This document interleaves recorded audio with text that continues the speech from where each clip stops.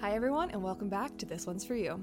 I'm your host, Ellen Noble, and today I am joined by a guest that most of you probably know, unless you're not familiar with the sport of cyclocross or you've been under a rock for the last 24 hours. I am sitting down with our newly crowned elite men's national champion, Curtis White. Hi, Ellen. Thanks for having me on. Curtis, it's my pleasure. How are you doing today? Anything special going on in your life that you're excited about? Well, I appreciate the introduction. It's funny because we've been a part of the cycling scene, seeing each other at the races for a very long time. And, we just coming off of the Cyclocross National Championships locally to both of us in Hartford, Connecticut. That was yesterday. And, so today's a recovery day. We had a great race yesterday. I was able to take my first national championship in cyclocross, but at the professional level, it meant a lot. And I'm really excited to talking with you more about that and really diving in. Today's a recovery day. Yeah, so before we get into any of the deep stuff, you use a Whoop. What was your recovery score this morning after the win yesterday and then maybe some celebrations last night? That officially 1%. And I'll say that the goal was to see how low the Whoop score could get, which that normally, we're, you know this, Ellen, like we're professional athletes at this level, like we know everything that goes into our body. So much of what our life is very structured, process oriented. But when all this energy and focus has gone into a big goal, it's really important, I think, to take the time to celebrate achievements. 100%. And people do that in different ways, right? Like Yes. it's important to just, I've always found that being around the people that I love and who've supported that effort, like that's incredibly meaningful to me. Yes. As an athlete and as a person, like when I celebrate those achievements, I want my people there, right? Because there's a lot of sacrifice, not just from me, but on their part as well. Yeah, so you get to kind of enjoy all of that together. It's a big moment and then usually like a big come down. And sounds like for you, for anything that, any performance disadvantage that you may have from having that 1% Whoop score is probably paid back tenfold in the sort of, happiness watts, if you will, of getting to celebrate and have fun last night with your crew. Absolutely. Yeah, definitely happiness watts, which, it's a very special moment. It's not like, we don't treat every victory like this. It's, we have different classification of, races. We have C2s, C1s, continental championships, national championships, World Cups, etc. like that. But a lot of the season really has kind of crescendoed to the national championship here domestically in the U.S. Our season's over. So this is really kind of the bookend to a really big part of the season. And now the momentum shifts and we're going over to Europe. I leave in 2 days on Wednesday. So we're slowly packing, we're shifting gears and shifting focus as well. So this is a really good way to kind of recognize the effort that's gone into a special performance. Absolutely. And like you mentioned, this isn't, you celebrate victories differently. You're no stranger to victories. You've had a lot of big results in your career, but specifically winning this national title is something that has evaded you up until this point. And that's kind of what I wanted to talk to you about today, why I thought you would be such a great guest on the podcast, talking a little bit about how long you have been pursuing this particular goal in such a focused way. And I guess let's talk about that first a little bit. So we talked just before nationals. You said that this will be your 18th Cyclocross National Championships. I think 18th, the number I heard was 18. Yeah. My first, so I got into racing bikes at a very young age, and I was maybe 10 years old. 2005 was my first season racing cyclocross, and that was my first real immersion into this beautiful sport, right? And it's kind of a quirky sport where you're riding a bike that you think would be a road bike, but it has knobby tires and you're going through mud. And my first national championships in Providence, Rhode Island, really, that was the reason why I got into the sport, was because there was a really strong racing scene, a really strong club scene, and we had big races close by. National championships were in the Northeast. It was a perfect opportunity for my parents to get me into something that was really engaging and to be a part of that community. And 2005, we had a blizzard roll in, and I remember having so much fun. And at that point, when you're 10 years old, like, you're doing it for fun, right? As most your junior years, you know, you're going through your early teenage years. It's all about having fun and forming relationships with your peers and having that camaraderie. But there is a point in your life when you have to sit down with yourself and say, I need to take this a bit more seriously, because the bar is being raised, right? And for me, that point was 17 or 18 years old. Like, I've always been a very competitive person, and but I think naturally when you get to those years, and I think maybe you could speak to this as well, you reach that point where you're like, okay, it's kind of a shit or get off the pot moment. Pardon my French, but it's like you can't waste your time anymore. Like, you're missing so many school days, or now you're like, all right, I can get to this high level, and but to get to this level, I'm missing holidays and family time, and there are sacrifices, right? Yeah, and if you want to simplify it even more, when you get to the point where you want to start dating, and I talk to a lot of people, basically, like, when girls come into the picture for a lot of people, that's usually girls and boys, but yeah, girls slow you down. It's the truth. The wrong girls do. Yes, right. Where, especially when you're that age, when you're like 16 or 17, you definitely start to get, it's just, you have a lot of competing interests now. A lot of distractions. You have a lot of distractions. You have to decide, am I going to university? Am I going to get married and settle down? Like, there's just a lot of things that people are starting to think about at that age that you maybe aren't thinking about when you're 12 or 13. Absolutely.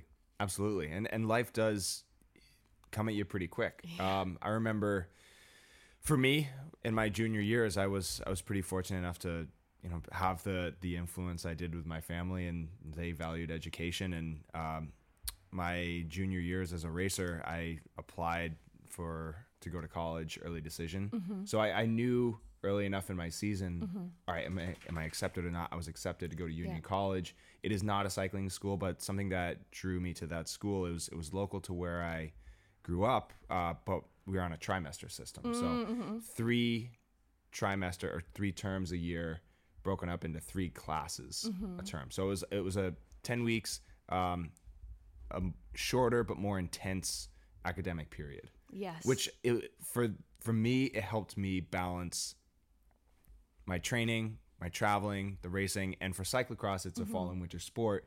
There was a big enough gap in that December period where we were going to Europe, and we had our national championships there, and that's the heart of the cyclocross season for us. And for me, that was the perfect balance of academics and cycling. But you definitely do have those competing interests of, am I going to go to school? Okay, what am I going to study? And if you go into a field that's really demanding, like in engineering, or into the sciences, it's like, that's a bit above me. I was a classics major with a law and humanities minor, very, very liberal artsy, but at that moment, it helped me train weaknesses that I was dealing with. And,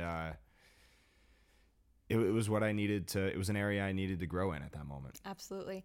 We're going to talk about this, I think, a little bit more later on in the episode, but we've spent a bit of time lately, I guess, for context. You were coached by Al Donahue, and so you've been staying at the house that I currently live in all week before Nationals. So we've had a chance to have some really good conversations off mic, and one of those conversations is about identity and sort of how all-consuming pro sport, and I think especially pro cycling, can be. So when you were getting your degree, do you feel like it kind of helped you level out that one-sidedness of when cycling is everything for you, but you're one of really truly like one of the only few athletes that I know at our age that were also getting your degree? Do you feel like that helped you kind of achieve a little bit of balance in your life? I think it did, yes. Because you're really thrown into the deep end of, you don't have a choice. You need to find a balance, right? And if you can't find a balance, then something's going to have to give. For me, I felt like I was able to, I treated school like a job. Like I clocked in, clocked out, and I treated my training the same way. I clocked in, clocked out. I had to live a much more regimented life and turn down some distractions. But at that point in my life, I'm 18, 19, 20, early 20s, I felt like I I had a good balance, but once you graduate school, and I was 100% focused on pursuing this dream of being a professional cyclist, and cyclocross is really my passion. And you know, the team I was on, the sponsors we had were willing to invest in us to race at the highest level and go to Europe and make sure we had the resources we needed and the mechanical support and top-notch equipment and all of that. Like when you're given those opportunities, like I wanted to take full advantage of that, because someone else, another racer, would have killed to have those opportunities. Absolutely. Right? So you're like, okay, this is my shot. I'm going to take this. Like, and for me too, I had that piece of paper. I had the degree, and that's like, that was my insurance policy. So I was like, all right, now I can live a little bit less regimented of a life, or regimented in a different way. Like I'm not, X amount of hours a week isn't going towards, reading or writing papers or studying or whatever else. Right. You get to really go all in on this one thing. Exactly. So for the last really, maybe 5-6 years, I've been all in. Yes. Did you graduate in 2018? Yes. Okay. Yeah. So we're born in the same year. So I think we were same graduating class and That's everything. right. I was a term or two behind because I did take a couple terms off, or I deferred a couple terms I was racing with a national team on the road with a spring, or just there were a couple terms I was behind. But that 2018 year I did graduate, and when my diploma was mailed to me, I was competing at the World Championships in Bonza, Denmark, which that's an experience that very few people have. But I think it's a conversation I have with a lot of people is, wow, you really gave up a lot, all the social stuff in school, and you didn't go to the parties, or you didn't form these relationships, or you really missed out on a lot of opportunities and a lot of experiences. And it's like, I don't see it that way at all.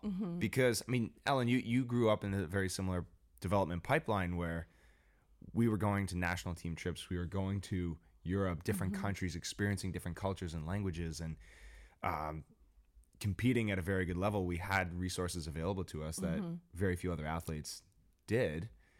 And we were able to have those formative experiences like elsewhere, like in the Netherlands, in Belgium, in France, or wherever else. Like, was that your experience as well? Yeah, absolutely. Where there were times that I felt like I was missing out on things just because I would see stuff going on at home. And like you've already mentioned, missing holidays especially was always really hard. But I don't know about you, but when I did get back to college and during the off season, I would get to sort of participate in some of the stuff that I felt like I was missing out on. And very quickly it began to feel a little bit like Groundhog's Day. Like a lot of that stuff, you only need a couple of experiences to really start to get an idea of what it's like, I guess. So I never felt that much like I was missing out. And it sounds like, you felt just as fulfilled by those things. But I guess, so during this time, you're kind of covering like a really long period of time between... Right. This is the Spark Notes version. Yeah, between like 16 to 21-ish. Were all of those periods of time, especially like really thinking through the lens of having this amazing team support for such a long time, were all of those seasons like really good for you, or did you have those transitional periods where you were struggling to kind of find your footing? I think that, that not every year was good. None of them were perfect, and it never is, right? That's life. But there were years that I felt unstoppable as an athlete, and just the momentum was rolling. But there were years where I was struggling. But I think when you're younger, like, and you have when you're a student athlete, let's say, like, there's a distraction for you. Yes. Like, all right, you know what? I had a crash, or I got sick, or I'm on bad form. Things aren't going my way. But I'm pulling a 3.6 this term. Like that's something to be proud of. So, you're able to balance it out. But, a few years later, 100% dedicated to sport. And this is where I think, we'll get into the conversation a little bit more deeper into identity as an athlete. And I think a lot of athletes do struggle with this. And I think it's very apparent when high level athletes leave competing or leave their sport and kind of have to, or go into the real world, they're forced to confront what their identity is. And there are athletes that have a very smooth transition and some that struggle. Yeah. Some of those athletes, when they leave high level sport, they have no clue of what their identity is, and they're forced to start a podcast. Just hey, you preach out of the choir. I started a podcast too. We've talked about this a little bit already, but you have raced 18 national championships, and this was your first ever elite national title. This is your first ever cyclocross national title. So off the top of your head, do you remember those nationals results that you've had in those 18 years? Well, part of being a part of such a tight-knit cycling community in New England is that we are fortunate enough to have folks on Twitter give us those statistics quite easily. Shout out to Colin Reuter. Results boy. Crossresults.com. I believe the stats are through my career since 2005. My lowest place at a national championship was 6th. 3 times 5th. I was 4th another 3 times. I was bronze medal 3 times. 6 times total second place. 3 of them being the last 3 years in a row as an elite in the pro ranks. And Ellen, like you just said, this was my first year winning the title. Mm-hmm. And I think when you go through the junior ranks, it's something that, you know, you're doing it more for fun, and there's that enthusiasm, and you're part of this group and your peers. And then as you get older, you take it more seriously. And, you know, we start to get into this conversation of identity. Like, it starts to become who you are and what you love to do, and you practice certain skill sets, and you're more dedicated to this, and then it starts to become your craft. And then, you know, the cherry on top is that, you know, you're a highly competitive person, and anyone that you grew up around, you always want to be doing whatever they're doing better. Yes. Right? And, you know, growing up through the ranks with the same racers, I was fortunate enough to have a very competitive group around me. So I think I've said this to someone, like, if I won more when I was younger, maybe I wouldn't have been in the sport because I wouldn't have been as hungry. Okay. But now, like, I'm getting to the point where this is my job, this is my profession, and, like, you have to be a results-oriented person now because that's your job, that's your paycheck, that's where, like, your worth comes from these days. Right.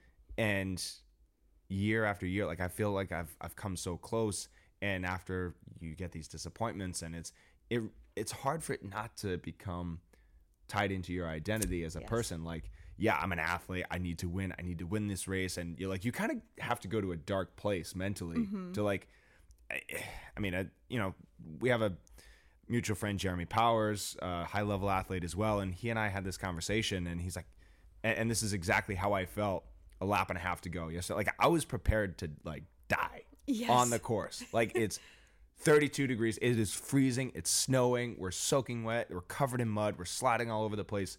And we're fighting for the win of this national championship. I've never won one before. And I was prepared to, like, I'm either going to win or I'm leaving on a stretcher. Like, that's it. I wasn't thinking about family, friends, my fiance, or, like, this was, you are so consumed with that moment.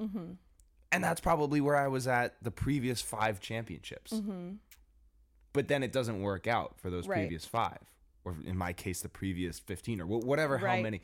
And it's like, there is a serious amount of disappointment that comes with that. And I mean, you know, you got to roll with it, right? I mean, it's life. There are bigger things, but when you've dedicated so much of your life to this craft, it's very, it can be difficult to get over those losses at times. And I mean, you know, especially 3 years in a row getting silver, I was like, at the end of last year, I was like, I don't know how much more of myself I can give. Yeah. And that it's a difficult thing, because what happens if cycling doesn't work out? Like, I have a degree to fall back on. I have a supportive family. I have a loving fiance. I have friends. I have a good community. Like, things will be okay.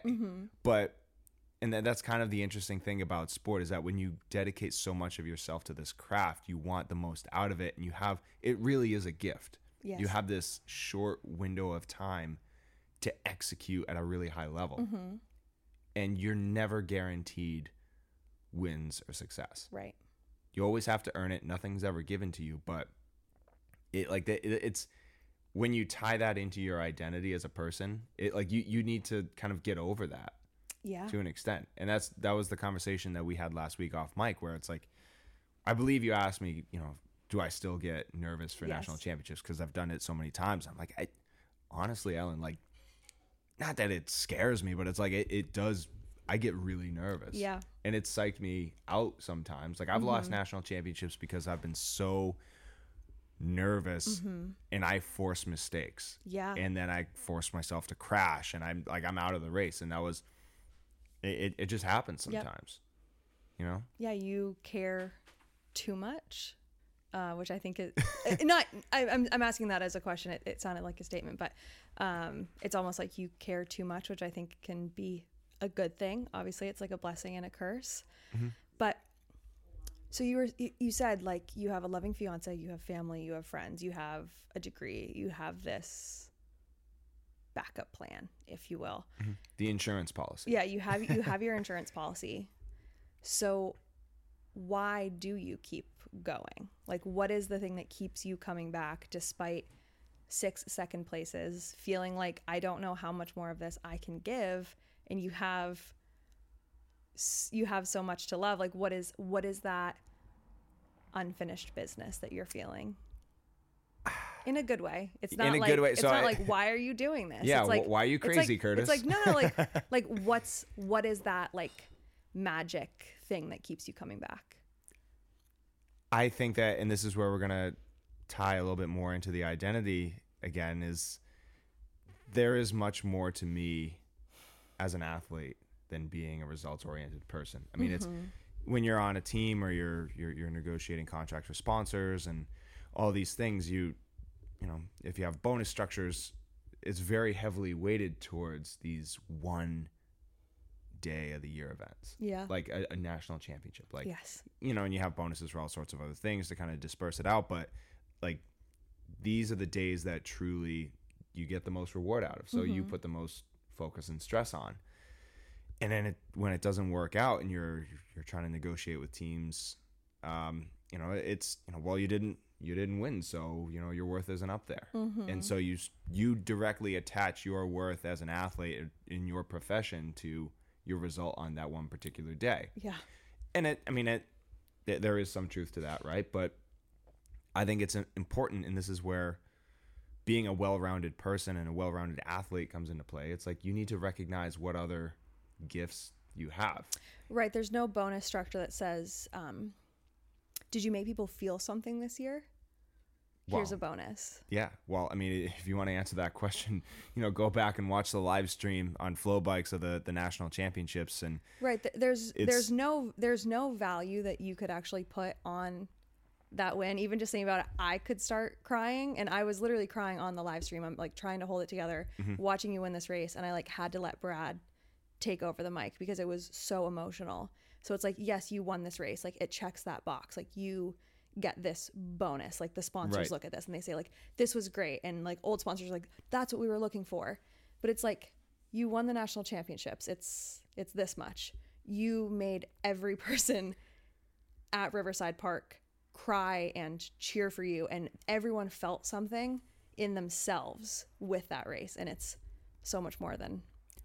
That was, I will say, one of the most powerful moments in my career. And yes, you check the box.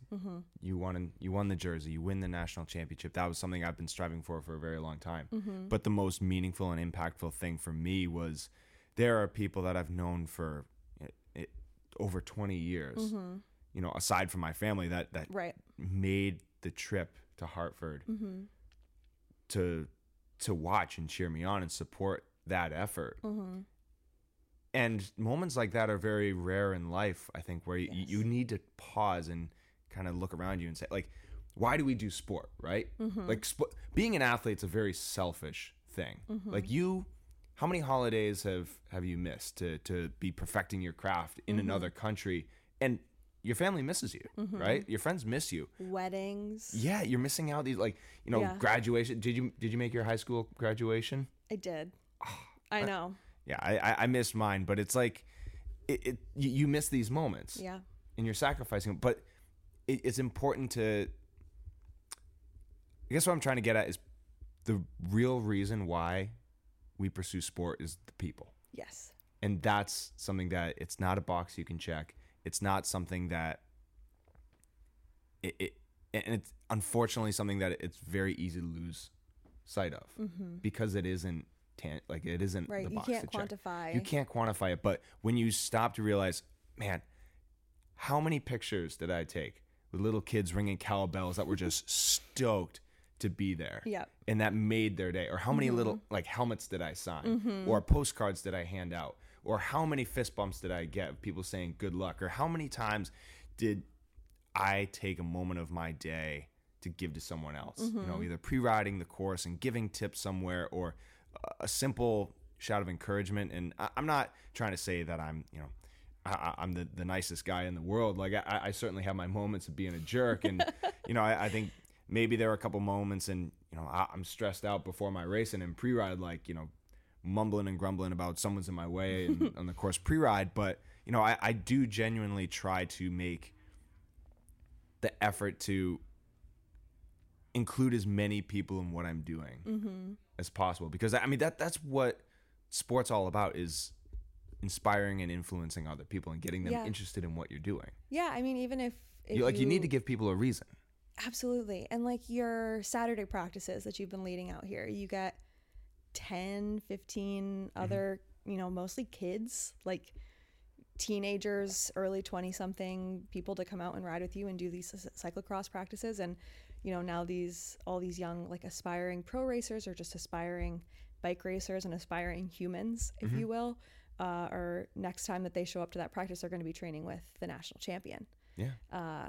And, you know, like you're creating that community aspect. And like, that is so much more than just a result. But yeah, those things are a lot harder to quantify. So it's easy when you look back at, it's easy to dilute your career to a result, to say, oh, you got 6 second places and not, you know, the slightly less tangible ones. Right. And I don't know. I mean, it's, you know, we're recording this very recently after, like 24 hours after winning a national championship. Like I'm still on that high, but I don't know. I mean, if let's say I didn't win, let's say I never win I never would have won a national championship. And if I still had my people there supporting me 20 years from now, I bet you I'd still equally as fulfilled because of recognizing who shows up for you is the most important. I think that the people who see that beyond sport are the ones that transition well to other life things and are able to give more of themselves back. Yes. And that's very fulfilling. And I mean, we touched on it earlier. This gift we have in sport is very, you know, at the moment it seems very selfish and is all consuming, but it's a fleeting moment, and it's at the snap of a finger it could go away. Yes. Like a long career is going to your mid 30s. Yeah. Assuming you don't have injury or you stay healthy, and that's never a guarantee. Right. And it's just at any moment it could go away. So it's appreciate the people who show up for you, appreciate the opportunities that are afforded to you, and absolutely make the most of it. Yeah. And try to give as much of yourself back as you can. Because I mean, you're talking about the training sessions that I was leading before me, that, you know, Stephen Hyde and Jeremy Powers were dragging me out here. Like they started that community for me. They were doing the same for you that you're doing right now for the next generation. Yeah. And I think that those moments are incredibly important for us to recognize, and to, I mean, we do have a responsibility, right? To pass on that energy to someone else who can carry the torch and create those opportunities and really memories for other young athletes coming up. Yeah. So is that like the kind of stuff for you, that sort of giving back, getting involved, creating connection? Are those the things that allow you to kind of keep your morale up when you've said like your results equal your identity and your results equal your value? So when you're not getting the results that you either expect of yourself or your sponsors expect of yourself, how are you able to look in the mirror and be like, what's the quote? And it's like, And gosh darn it, people like me. Hey, you know what? And it's taken me a long time as an athlete to kind of come to this like realization of, man, all the people who have shown up for me year after year. Like it's easy to overlook that because it's, you know, again, being an athlete can be very selfish, and it's what we're doing is a pretty privileged thing, and that's why I think it's important to, you know, the earlier you can learn that lesson, the better, because it's, yeah.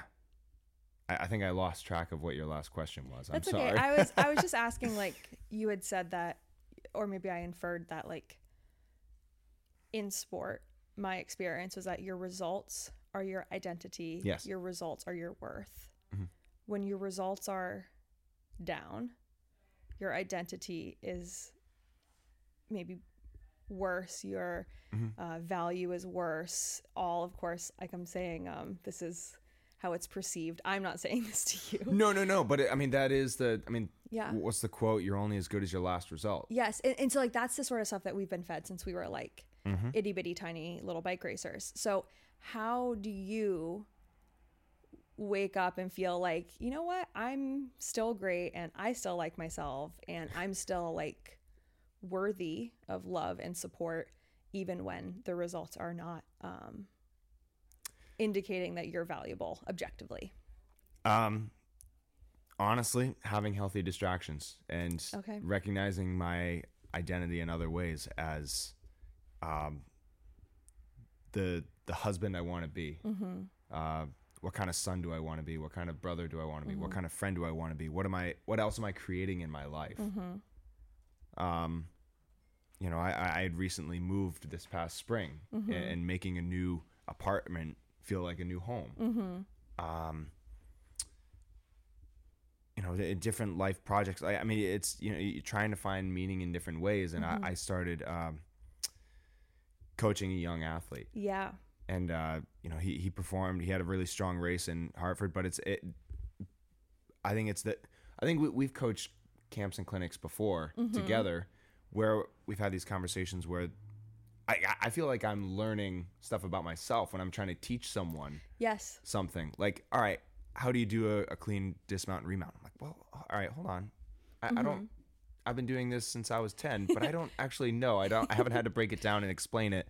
I always say, let me try that so that I can remember what I do, and then I can tell you about it. But teaching and coaching is a great way, an avenue to learn something about yourself. Yeah, you're really holding a mirror up to what you do. Yeah, exactly. And what you value and what your morals and ethics are and how you carry yourself through coaching or teaching is an excellent way to kind of recognize what you value. Oh, we got a puppy attack here. We got some snuffling happening on the microphone. What's happening? How are we doing? Oh gosh, she's so dirty. Oh my goodness, there's so much energy. Okay, I think that's enough. Yeah. We're having adult conversations. Thank you. All right, doggos. Don't you know I'm at a 1% recovery here today? You got to back off a little here. He's got some low energy. Winnie is at 100% recovery. So I think maybe last question on this subject, but did you always have healthy distractions, or were there times in your life where you were maybe a little bit more focused, a little bit, not focused, that's not the right word, that has too many implications, but that you were a little less maybe balanced?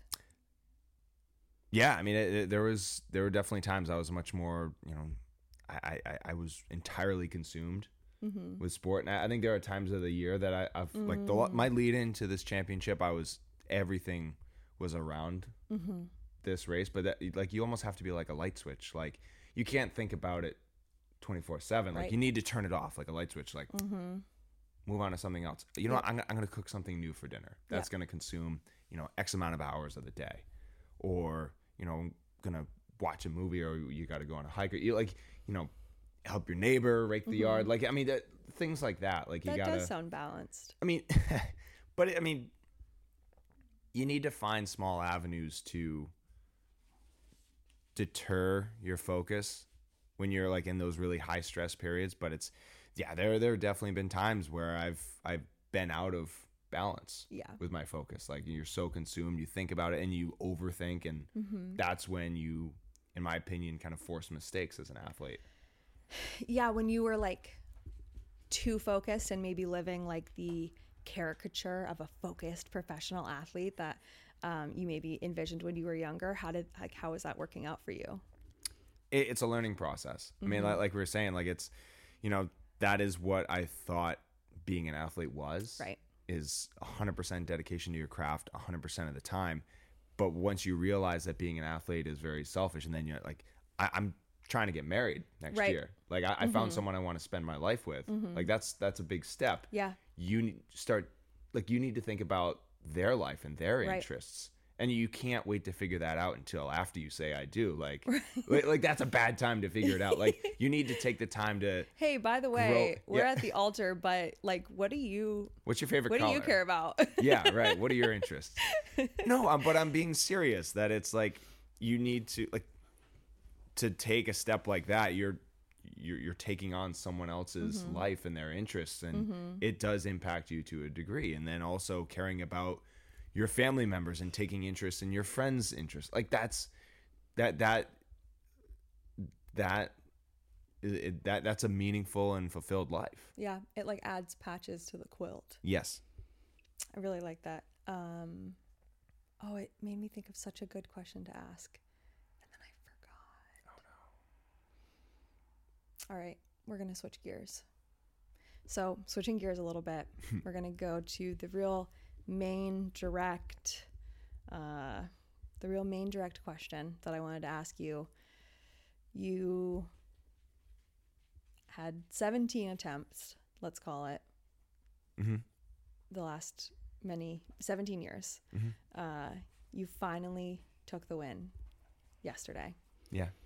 Six second places, which I feel like really sums it up very well. Like it's not like you raced a couple nationals and you were like last and then like 38th and whatever. You were like right there. Right. A lot. Like how and or why did you keep going? Like what kept you coming back despite probably the feeling of getting punched in the stomach a lot of times? I want to say getting kicked in the nuts. I don't know if I'm allowed to say that, but it's the same feeling. Okay. Yeah, I mean that's where you need to find passion aside from the results and meaning aside from the results. We all want to win, but at the end of the day, like I truly believe that cyclocross is one of the most beautiful sports in the world. Like if you want to think about, I understand, the barriers to entry and some sports are more inclusive than others, but I mean, something that's so beautiful, like you take your bike out into the woods, onto a trail, and you can be with a group or you can be alone, and it's just the core fundamentals of athleticism. You see a hill, you make a course, you have your creativity, and you ignore the numbers, and you just hill repeats, include a run up, ride something that scares you, and you improve your skills bit by bit, day after day. And then you go to the races and there's this community or the people that are around you. Like I genuinely love the process of either with a group or by myself, going into the woods and experiencing nature that way. Like that's a really cool thing what we do. Yes. That's a great way to be outside and be with people or reflect. And that's a gift, and it's like not everyone has that. Right. So this may reveal something about myself that I might not be ready to reveal, but I will ask, would you still be doing this, money aside, career aside? Would you still be racing cyclocross if instead of getting third and second and first, you were getting 31st, 32nd, and I would hope 33rd? So.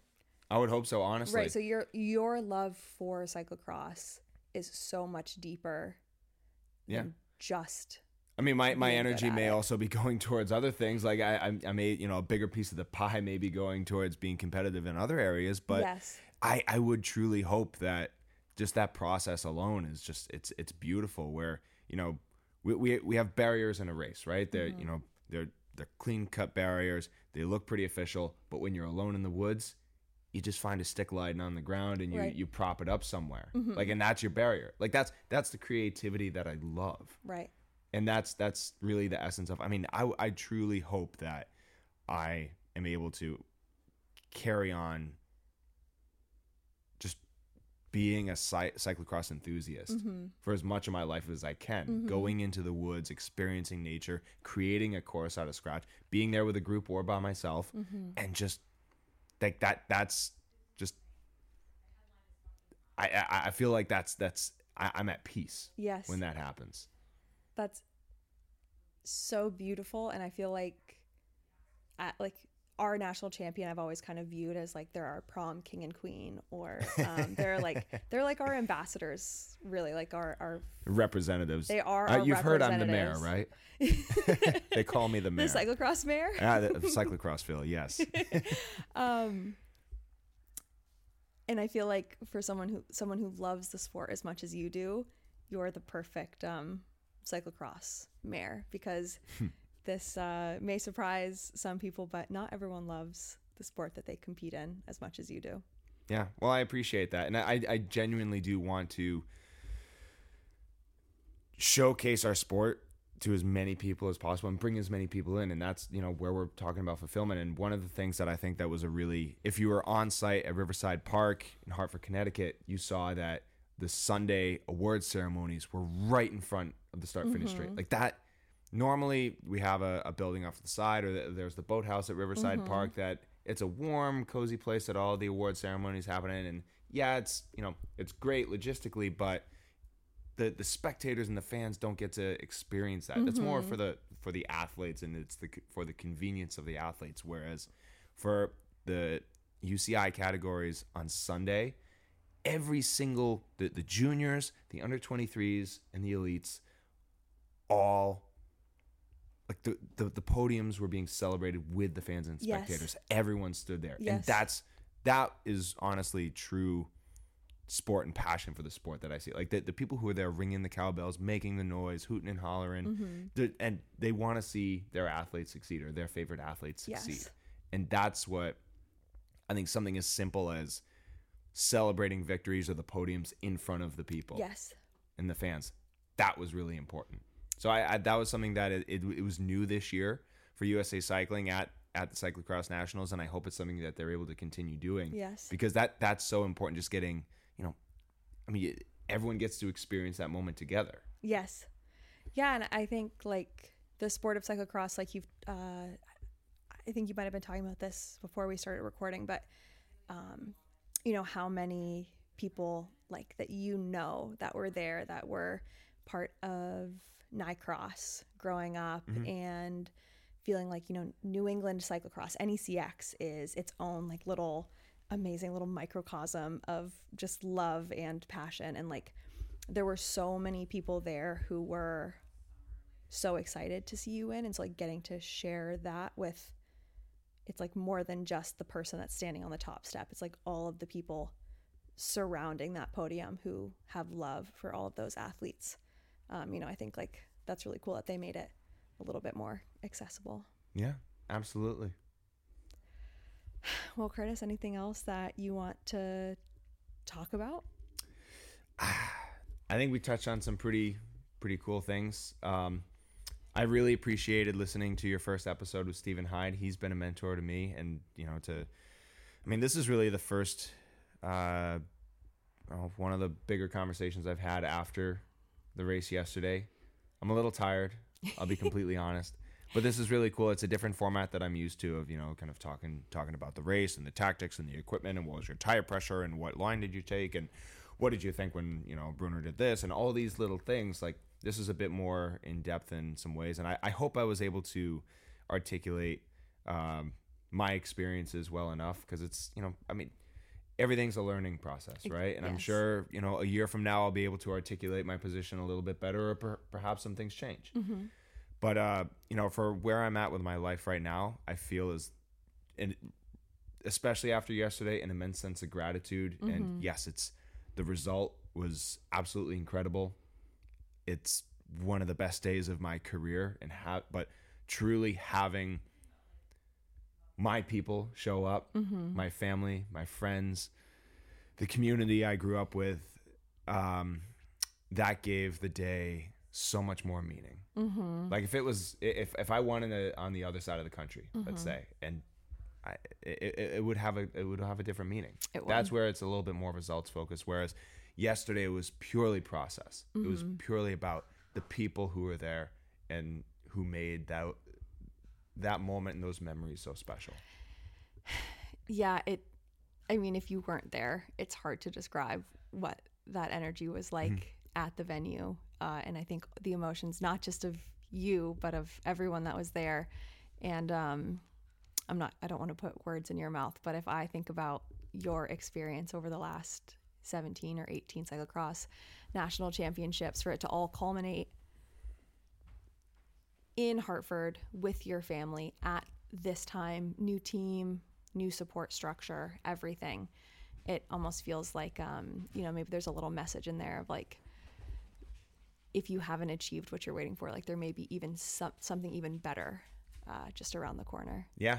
Always a lot of this is really just keep the nose on the grindstone and keep pushing and keep believing in what you're doing, because there are people around you that do believe in what you're doing. And if they believe in you, you sure as hell can believe in yourself. Yeah, I love that. And I think like the big message of cyclocross is, at least when I've coached athletes, it's like you just have to keep moving forward, like literally on course. Even yesterday, if you saw in the feed, Eric's bike like got turned around while he was shouldering it, but he kept running while he put his bike back on his shoulder. And I was like, oh, that's how cyclocross is meant to work. Like you don't stop and fix your bike and then keep running. You always keep moving forward no matter what. And I think that there's maybe a little bit of a message in your story as well that's very the embodiment of cyclocross. You just kept moving forward even when. Absolutely. Yeah. So, Ellen, that's all I have. But, I really appreciate you having me on your podcast. And I'm really excited to hear future episodes that you have. I'll be tuning in. Thank you. Where can people support you and keep up with the cool stuff that you're doing? On Instagram at Curtis J. White. I have a YouTube channel as well. But, for any information on upcoming races, schedule, sponsors, things like that, curtisjwhite.com. But really the best way to interact with me, come out to a bike race. Yeah. I'll try to keep my schedule up to date on my website. And if I'm at a race near you, come out, say hi, give me a fist bump. We'll try to get you a postcard or whatever. Yeah. Because we're just trying to get people involved in cyclocross and in cycling and share the good vibes. Curtis White coming to a bike race near you. And if you have not yet seen his phenomenal win at the Cyclocross National Championships, and if you just haven't heard quite enough of my voice lately, you can watch the replay on flowbikes.com and enjoy that beautiful, beautiful victory with the rest of us. So Curtis, thank you so much for taking the time out of your very busy, tired, and I'm sure just whirlwind of emotional day. And I appreciate you sitting down with me. Of course, Ellen. Thank you. And thank you everyone for tuning in.